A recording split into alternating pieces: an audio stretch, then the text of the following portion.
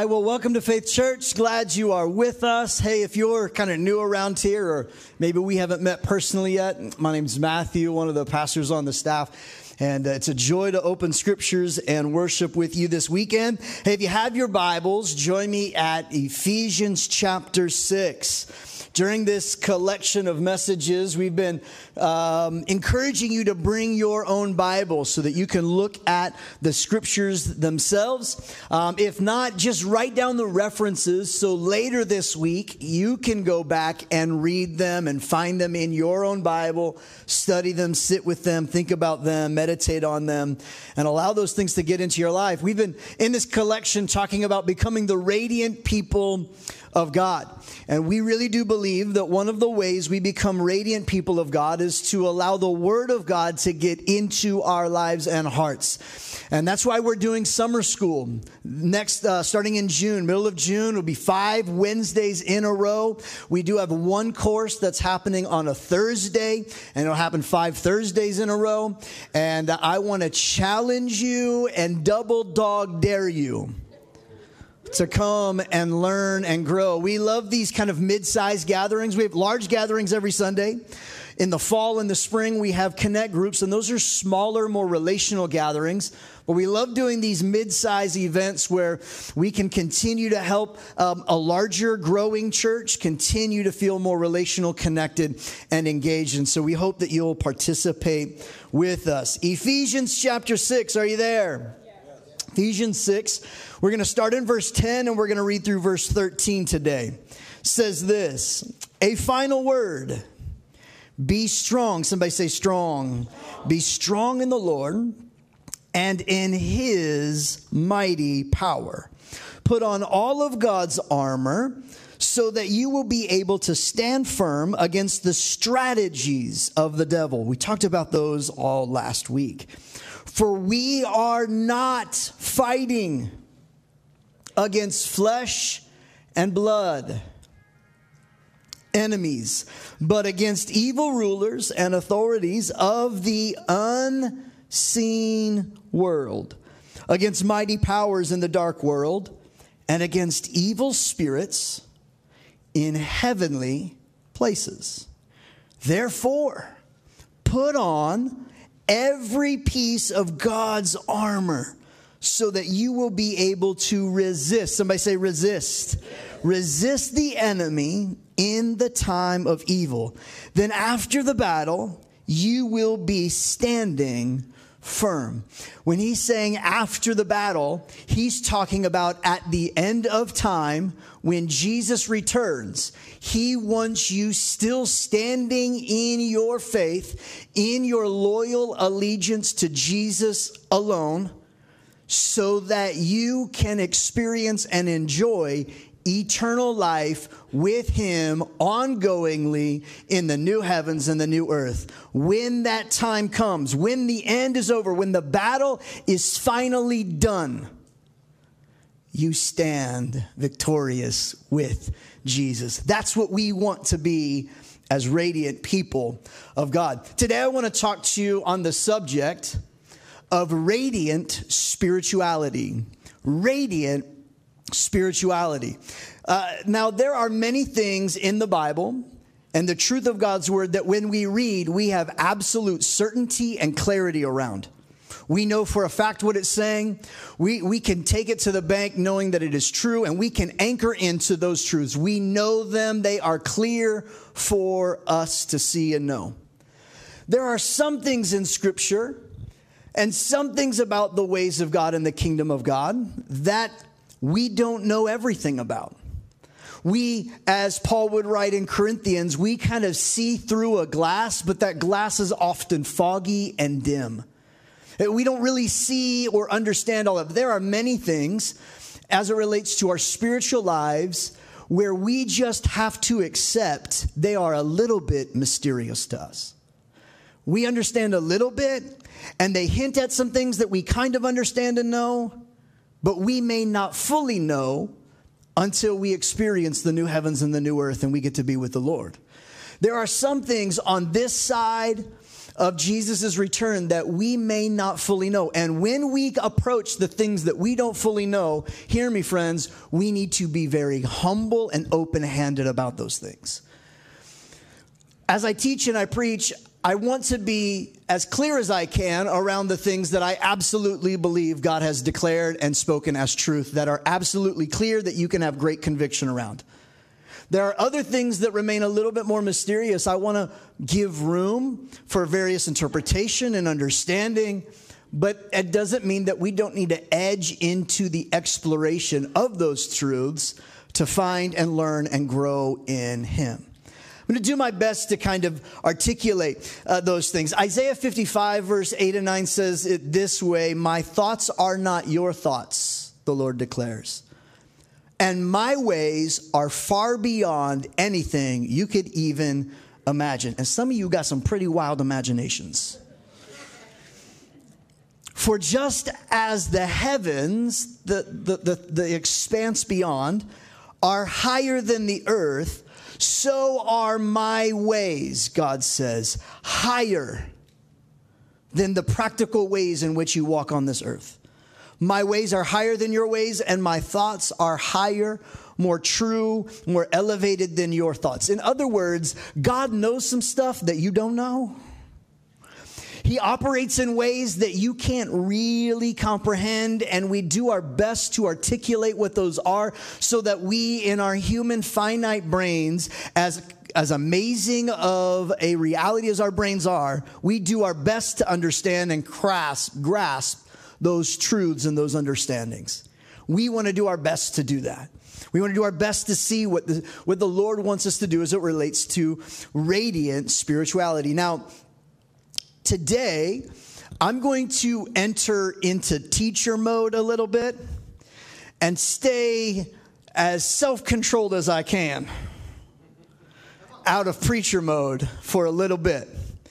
And I want to walk you through some scriptures. We're going to see a lot of scriptures today to help us learn and understand what the Bible does have to say, what it is pointing us to, as we understand what in the world Paul is trying to say in Ephesians chapter 6. Powers, principalities, dark worlds, unseen realms, spiritual wickedness in high places, battles that are not against humans, because there are some humans I would like to battle, but that ain't our battle. That's not how we fight our battles. So what in God's green earth is Paul trying to tell us? Well, let's unpack this. And I've got 5 main thoughts that I want to give to you today. And I'm going to do my best to move at a good pace. I hope you're ready to take some notes. Amen along the way. And I promise I will not be bothered by your bewilderment on your face as you realize, as we edge into some mysterious things in our minds and we explore the things that are of God that are not our ways, but they are His ways instead. The first thing I want you to see and understand today is that we live in a supernatural world.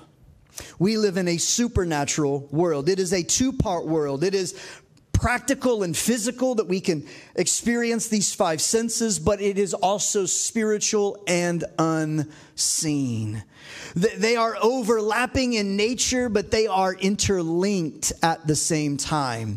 You are not only a body, you are a soul and a spirit. You are a spirit who has a soul. That is your mind, your will, and your emotions. And it is housed in this fleshly thing called a body. Some of you are like, I'd like a redo. Can I put in an order for a new body when I get to heaven, please? Oh, Jesus. I get it. I want you to see, though, it's an overlapping. We are more than just our bodies. That means that what you do in your body is not just an animalistic, innate craving of your own soul. You are designed and crafted in a way to replicate and represent the image of God. And in fact, the word image of God simply means a container for the life of God itself. It is who you are and what you were created to be. And because the physical and the spiritual are linked, what you do in your body and in the physical impacts your soul and your spiritual well-being as well. That's why going on a walk is more than just exercise for your physical body. It is good for your mental health. That is why sometimes what you need to do is spend time in prayer, and it renews your soul. And other times you need to take a nap and eat a Snickers bar because you're getting hangry. It is overlapping and interlocking, and it matters.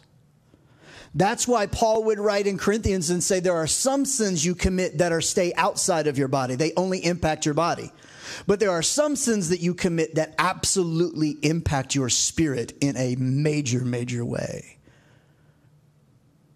Because there is an unseen element to our supernatural world. We are spiritual beings with a body, and the world is longing to be spiritual but not religious. Our world right now is very interested and intrigued about being spiritual. They have very little desire to be religious, but they are willing to explore and want to know about the spiritual. And oh, how the battle is raging for our understanding of what is spiritual. And I think that the world is looking for the sons and daughters of God to become radiant in their spirituality, to help people discover and point how they were made to live in a spiritual world. To be awakened to the life of God, to be awakened to the Holy Spirit, and what does it look like to have communion with the Lord. We must be aware that we are spiritual humans, and there are many quote-unquote spirits at work in our world. Many spirits at work in our world. In the book Simply Christian, author N.T. Wright summarizes our supernatural world saying this. He says, heaven and earth are not coterminous in this option that we are exploring here, nor are they separated by a great gulf. Instead, they overlap and interlock in a number of different ways. This can seem initially confusing after the clean either or of pantheism and deism, but it is the kind of confusion we should welcome, or the kind of mysteriousness we should welcome. Let me say it that way. It embraces the complexity which we ought to expect in human life, is in fact as intricate and many-sided. It is easy to think that you have mastered Shakespeare's plays if all you have on the shelf is the comedies. When someone brings you all of the other plays as well, the tragedies and the history plays, plus a volume or two of the man's great poetry for good measure, you will complain that things are now getting confused and highly complex. But you are actually closer to understanding Shakespeare, not further away. Something like that happens when we turn from the ancient and modern philosophies of the non-Jewish world to the world of the Old Testament, the world of the ancient Israelites, the world that still forms the foundation for those two estranged sisters of Judaism and Christianity, and to a lesser extent Islam. The Old Testament insists that God belongs in heaven and we on earth. Yet, it shows over and over again that the two spheres do indeed overlap, so that God makes his presence known, seen, and heard within the spheres of earth. We live in a supernatural world where the physical, the natural, and the unseen spiritual interlock and overlap and work together. Now, number two, we can interact or catch a glimpse of the unseen as well. We can catch a glimpse of this. There is good elements and not so good elements to this truth. What you do in one impacts the other. This is why we pray and we sing things like, your kingdom come, your will be done. Don't miss this, on earth, just like it is in heaven. Heaven in the unseen. Heaven in the space in which God dwells. Heaven in the spiritual place where God exists. And all throughout Scripture, especially in the Old Testament, we are forbidden to do certain things because they aren't for us in this world. Rather, there are real implications of them in this world and in the unseen world. In other words, God wouldn't tell you not to do something if A, that thing didn't have negative consequences to it, and B, was real. Let's look at two of those cases. In Deuteronomy 5, 7 through 9, it says this: you must not have any other God but me. Full stop. That's right. Come on. If God is telling you not to have another God,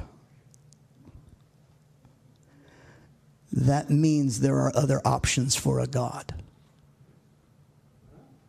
There are other spiritual deities that you could give your time, your attention, your allegiance to, and welcome to impact your own life. He wouldn't tell you not to worship another God if there weren't other gods. You must not, he goes on to say in verse 8, you must not make for yourself an idol of any kind, or an image of anything in the heavens or on the earth or in the sea. You must not bow down to them or worship them. For I, the Lord your God, am a jealous God who will not tolerate your affections for any other gods. I don't know about you, but I used to think that, like, why in the world would they worship a water bottle? I mean, that just seems so silly to me. Why in the world would they build a wooden statue out of something that looks like a bull face with big horns? Why in the world would they make such an image, an idol, a wooden thing? What's the big deal? This is kind of what launched me onto this study about a year and a half ago now. It was actually when I was studying in Genesis. And I came across this idea that you were made in the image of God, the imago Dei. And the word image of God is the same Hebrew word that is used for idol here. Same Hebrew word. In other words, there is an element of the understanding of the Hebrew mind that says this: you can't worship that image, that idol, that carved or made man thing, because it is not just an idol. It is don't miss this, a house that contains a spirit. What makes Pentecost Sunday so amazing is that you and I, made in the image of God, were made to house and contain the Spirit of God Himself, so that He could abide and live in you, and we could be His imagers in the world around us. Why is God telling you and forbidding His people not to interact or catch a glimpse or give their worship and their affections to other gods? He's telling them because there are ramifications to their life, to their soul, and to this world that they live in if they do. Let's move on to the next one. A little bit later on in Deuteronomy 18, here's another forbidden. Why? Because it's real and it has impact in our world. When you enter the land your Lord God is giving you, he says in verse 9, be very careful not to imitate the detestable customs of the nations that are living there. That means those nations have customs and ways of worship that do not honor God and in fact are worshiping other gods.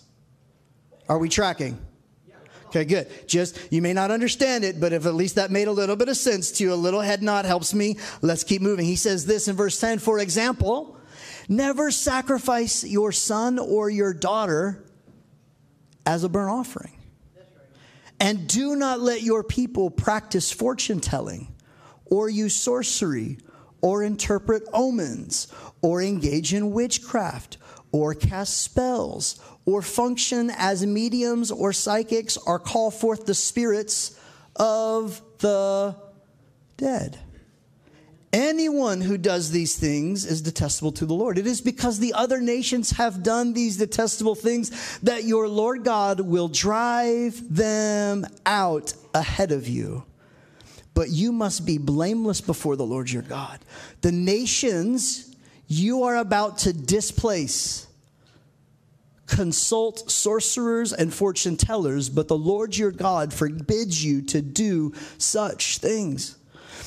In the Old Testament, I don't know if you're like me, you read some of the Old Testament things, and especially the conquest of Israel, where they are like going to war and battle and killing all of these other nations. You're like, oh my gosh, that is so not good. How could God do that?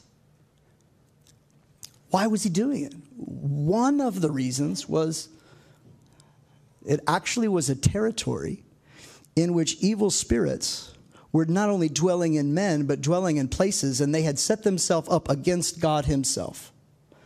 It was about spiritual warfare just as much as it was about land and conquest.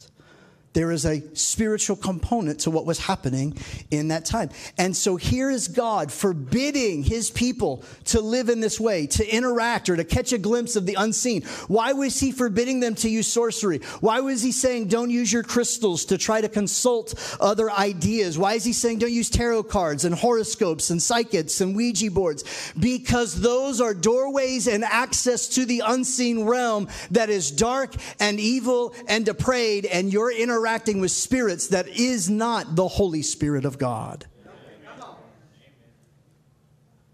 Because you don't live just in a physical world, you live in a supernatural world. You don't just walk around, and you need to understand that we can interact with the unseen. That's why your prayer is about developing a communion and a connection and a relationship and access to God, who is Spirit. He is. And so God wants you to know, we need to understand that we can interact in the good, and we can interact in the dark and the evil parts of the unseen that create major ramifications for your soul and for your spirit and for your life. There are other forces at play. Friends, the doorway through which we are supposed to interact with the unseen is through Jesus Christ. He said, I am the door. I am the gatekeeper for the sheepfold. You're not getting in and out. I'm going to keep the thief from coming into my sheepfold. They don't get access through me to you. Oh, but you can have access to God through me. Jesus is our door that we interact with the world of God and the realm of God and the Spirit of God, being led by the Spirit of God. And Galatians says, for many who are led by the Spirit of God, they are the sons and daughters of God. Maybe that's in 1 John that it says that. It's what happens when I go off my memory and I'm just trying to quote scriptures that it's somewhere in the deep crevices of my heart, get a little intertwined sometimes. Here's number 3. And I'm going to spend a little bit of time here to help you understand this, because this is a bit, we're going to look at several scriptures here. Number 3. If we're going to have radiant spirituality, here's something that we need to understand.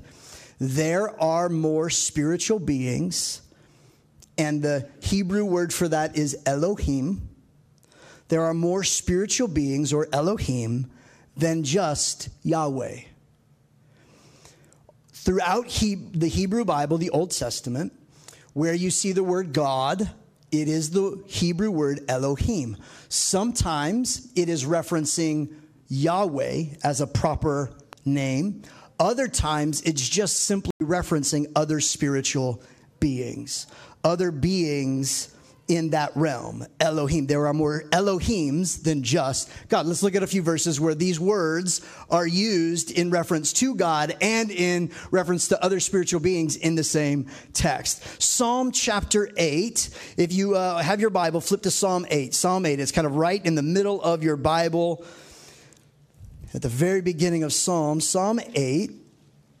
And let's look at verse 3 through 6. Psalm 8, verse 3 through 6. He says this: when I look at the night sky and see the work of your fingers. In other words, when I look up and I see the vastness of the great beyond, the moon, the stars that you set into place, what are mere mortals or humans that you should think about us? Human beings that you should even care for us.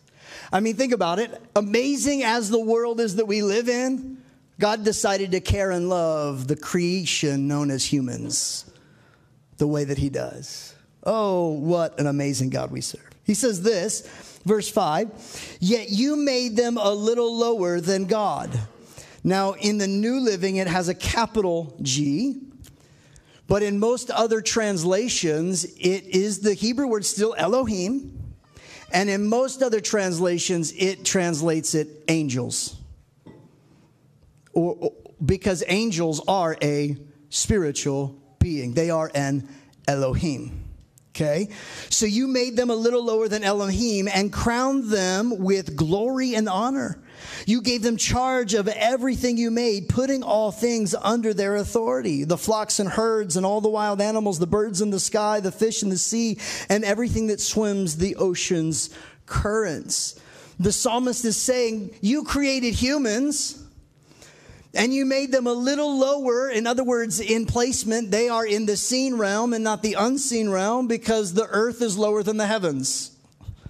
Are we tracking? That is mind-blowing. And you made them there different. Here it says, than God. Well, of course he made humans lower than God. Everything is lower than God. But it's actually the word Elohim, and most translations just use angels.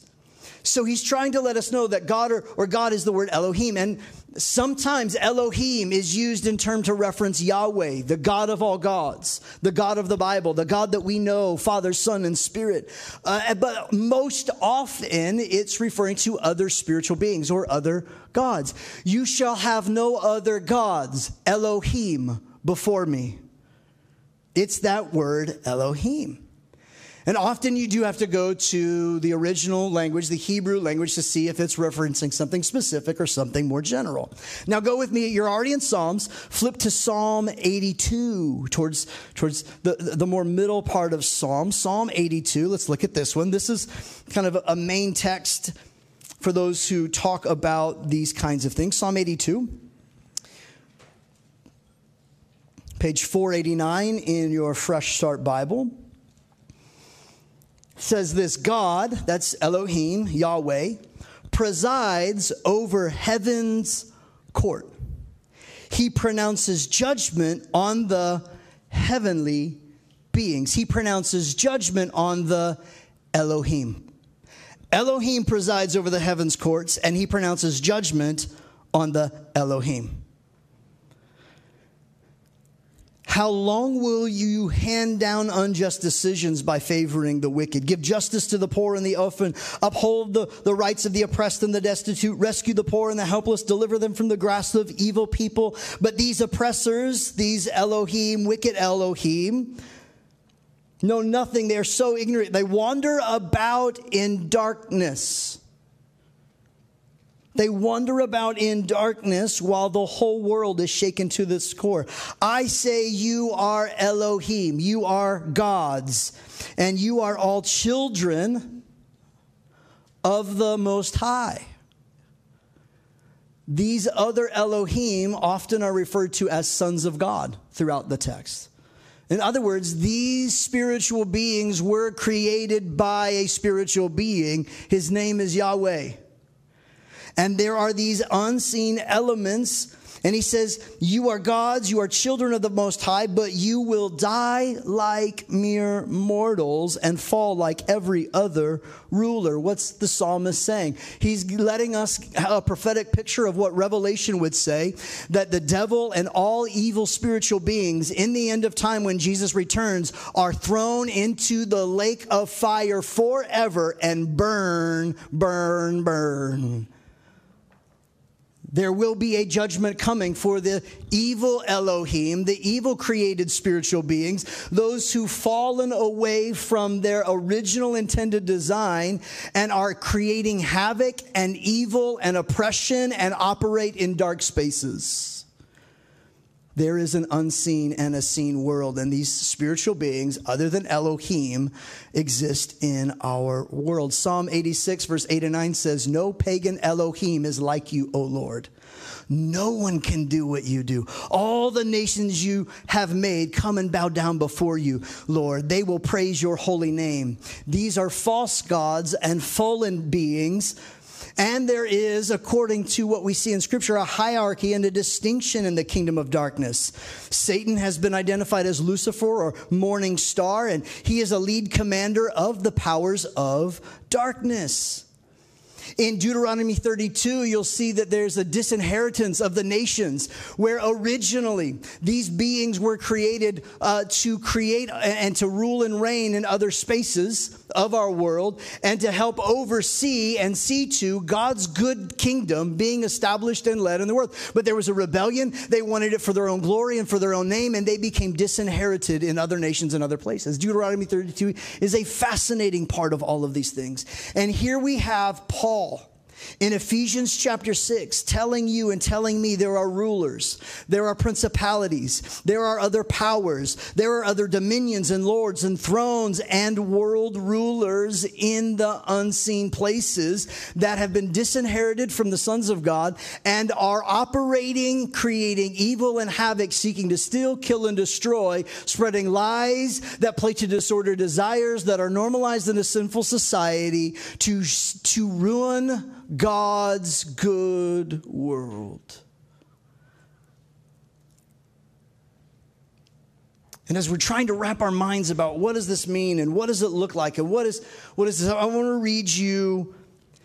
There are several ways we could look at this. We could look at this in a large number of ways, but I think a great summary for us today is in a book called Deliverance by a pastor and a writer named John Thompson. And he's walking through the historical understanding and a myriad different views of how do we interpret this idea that Paul had a worldview of principalities, powers, rulers, darkness. And he's saying that we're in a battle against darkness in our present world, spiritual wickedness in unseen places. And we're not fighting against flesh and blood, but these spiritual beings are bringing about destruction in our world. What do we do? This is what he says. In practice, we have to decide how we're going to apply Paul's description in this passage, choosing whether to explain these terms as impersonal evil movements and influences in the world, or conclude that Paul was naming personal beings who work in various ways to carry out the schemes of the devil in the world. Taken in whole, Paul consistently demonstrates his view that evil is personal, with real beings in the kingdom of darkness ranked to carry out mayhem in the world. These beings exist in the heavenlies, quote unquote, can function in and through the movements, and can directly attack an individual. To be clear, Paul was not using this demonic language to personalize bad stuff happening in the world. His view was organic rather than materialistic. He pictured himself and other believers locked in a struggle with personal beings, not people, in a clash between kingdoms. Paul's practice gives us language and terminology to understand some of what Jesus had in mind when he spoke of, quote unquote, kinds of the demonic. The battle space includes events happening in the spiritual realm up there, as well as clashes occurring in the worldly realm down here. Though these demonic beings are neither omnipresent nor unlimited, they may have significant global influence, familial capacities, and personal influence. Entire movements or chains of events may be traced back to specific demons. Political spheres may be under the control of demons. From a biblical point of view, it doesn't take much direct exposure to the demonic before we discover a divergence in what demons can do. Paul's overall language and tone reminds us that the mistake we make as Christians is confusing who the real enemy is and insisting on making enemies out of other humans. Human beings are not our true enemies. What inspires, drives, and twists them is. We are facing off against structured ranks of opposition arrayed against us, yet over which Jesus is still ultimately in control. And as John puts it so well in 1 John 4:4, you dear children of God, are from God and have overcome them. What is them? All the principalities, powers, rulers, darkness, and the unseen. You have overcome them because the one who is in you is greater than the one who is in the world. That leads us to number 4. There is no other like Yahweh.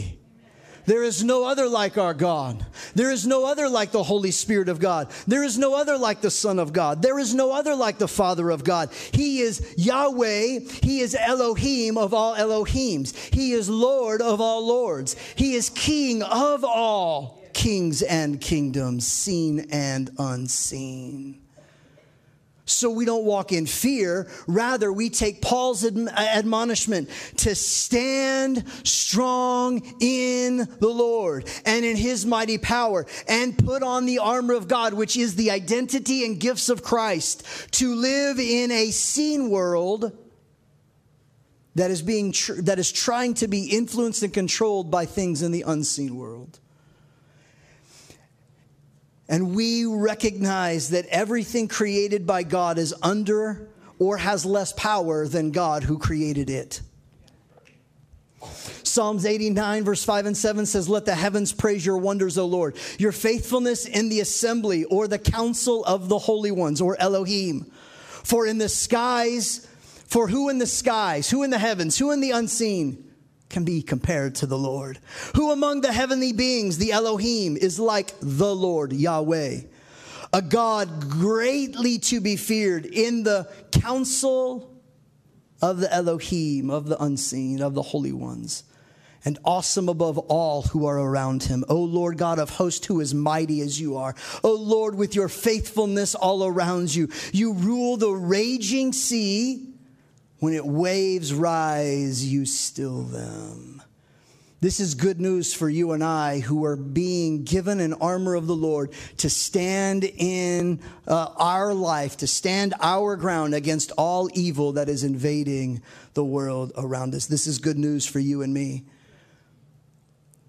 That every other being must submit to the name Jesus. So I'm not trying to put you in fear, because there is no fear in the love of God. And greater is he who lives in you than he that is in the world. That's why there are spiritual solutions to physical problems. There are also physical problems that have physical cures. That's why I believe healing, being made whole, is physical, it is soul level, and it is spiritual. All three. All three are required in our lives to be made right. The darkness and the depression and the anxiety and the worries that is a soul issue has physical elements to bring health, and it has spiritual elements to help you find health. The addiction that you can't break out of is what the Bible would refer to as a stronghold. And 2 Corinthians 10 tells us that the weapons of our warfare are not carnal, but they are mighty in Yahweh to pull down said strongholds. Habits and thoughts and processes and things from your family of origin that keep you in cycles of bondage and cycles of poverty and cycles of depression and cycles of worry and fear and anxiety, cycles of divorce. These things are dark forces that have edged their way and found some influence. And you who have the Spirit of God living in you can stand up and say, the blood of Jesus says no more. Let me get back to teaching. Here's what I want you to know. Number 5, the evil times are now, but we can stand and resist them. Paul says, listen, if God would tell you what you cannot do, what you should not do, it means that it's possible to do it, and there's ramifications. But if God tells you you can do something, you equally can do something. and see the ramifications and the consequences of those things. So when Paul says stand strong and resist the enemy, that means the Spirit of God living in you can help you stand strong and resist the enemy. So that when the day of the Lord comes, when all of time exits and is finished, you can hold onto your truth that is higher. And when he says stand your ground, that is a political advantage position, that you are standing uphill on the Most High, where God abides, and all of the evil unseen that is trying to come uphill, you can just stand your ground and not let them take the hill. Because you are seated in heavenly places with Christ. That's where you and I are as followers of Jesus. That the Spirit of God lives in us and we can stand our ground uphill and say no more. We can take the understanding that, wait a second, I've been being influenced by dark, evil, spiritual forces because I've got my crystals and I've got my Ouija board and I've been doing the tarot cards and I've been trying to talk to dead ancestors and relatives and I've been doing those things. I've been worshiping other things that aren't of God, and I've been giving my allegiance to other places and powers and beings. I've been giving my time and my attention and my affection to things that are not Yahweh and are not born of God. I can repent and say, Jesus, I surrender. And the Spirit of God says yes. And he comes and he lives and he abides, and greater is he who's now in us than he that's in the world. Let me summarize all of it by saying this. We cannot live a radiant spirituality through our own opinions and rationale. You can't do it. You can read all the self-help books you want. Do all the physical things that are helpful and important to bringing about health in your life. You can do those things. But you cannot live a radiant spirituality through your own opinions and rationale. You need a truth that is higher. Why? Remember, all of these evil forces are taking their cue from their commander, who is the father of all lies, Jesus said. Remember back to last week's lesson, last week's teaching. And he operates with a scheme.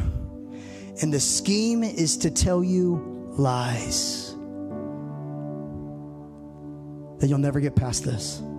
To tell you lies, you'll always be broken. To tell you lies like you'll never amount to anything. To tell you lies like you'll always be addicted. To tell you lies like you're no good. To tell you lies like you're always bound to be a drunk because your daddy was a drunk and your granddaddy was a drunk.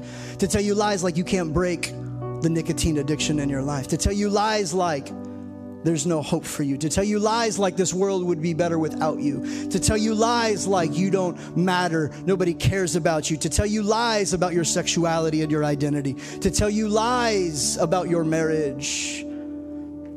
To tell you lies about your past. And if their main scheme is to influence your life through lies and thoughts, inceptions of your imagination, then the right remedy is a truth that is higher, a truth that is eternal, a truth that removes fear, a truth that is anchored in something good. Friends, if you want to stand your ground and resist the devil and all of the evil around you, whether you understand it or not, it doesn't matter. Can I tell you how to be strong in the Lord? Are you ready? Are you ready? Read your Bible. Woo! Here we go. There we go. Truth. Can I give you another really practical, really practical? Sign up for summer school.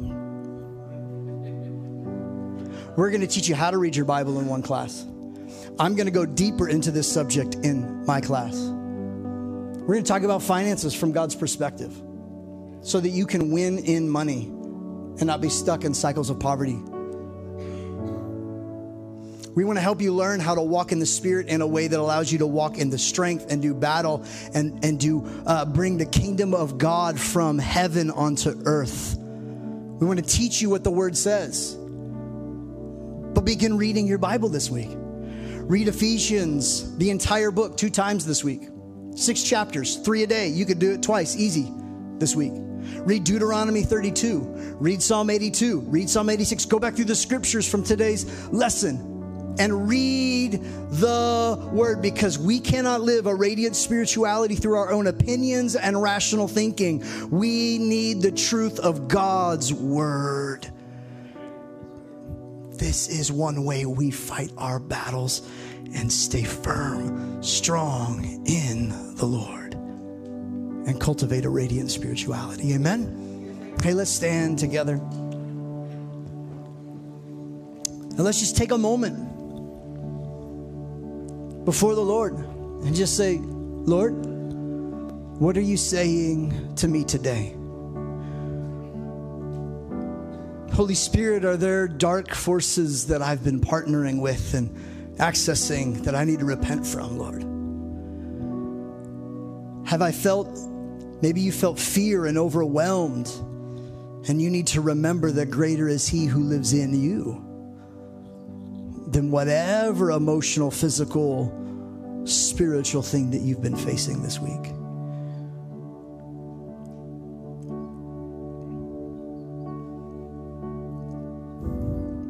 God, we were made in your image, and we want to make room in our lives, in our hearts, in our bodies, in our souls, and in our spirits for your Spirit. So, Lord, where we feel weak or worn down, we just simply say, come, Holy Spirit, come. Fill us and renew us today. Come, Holy Spirit, come. Fill us today.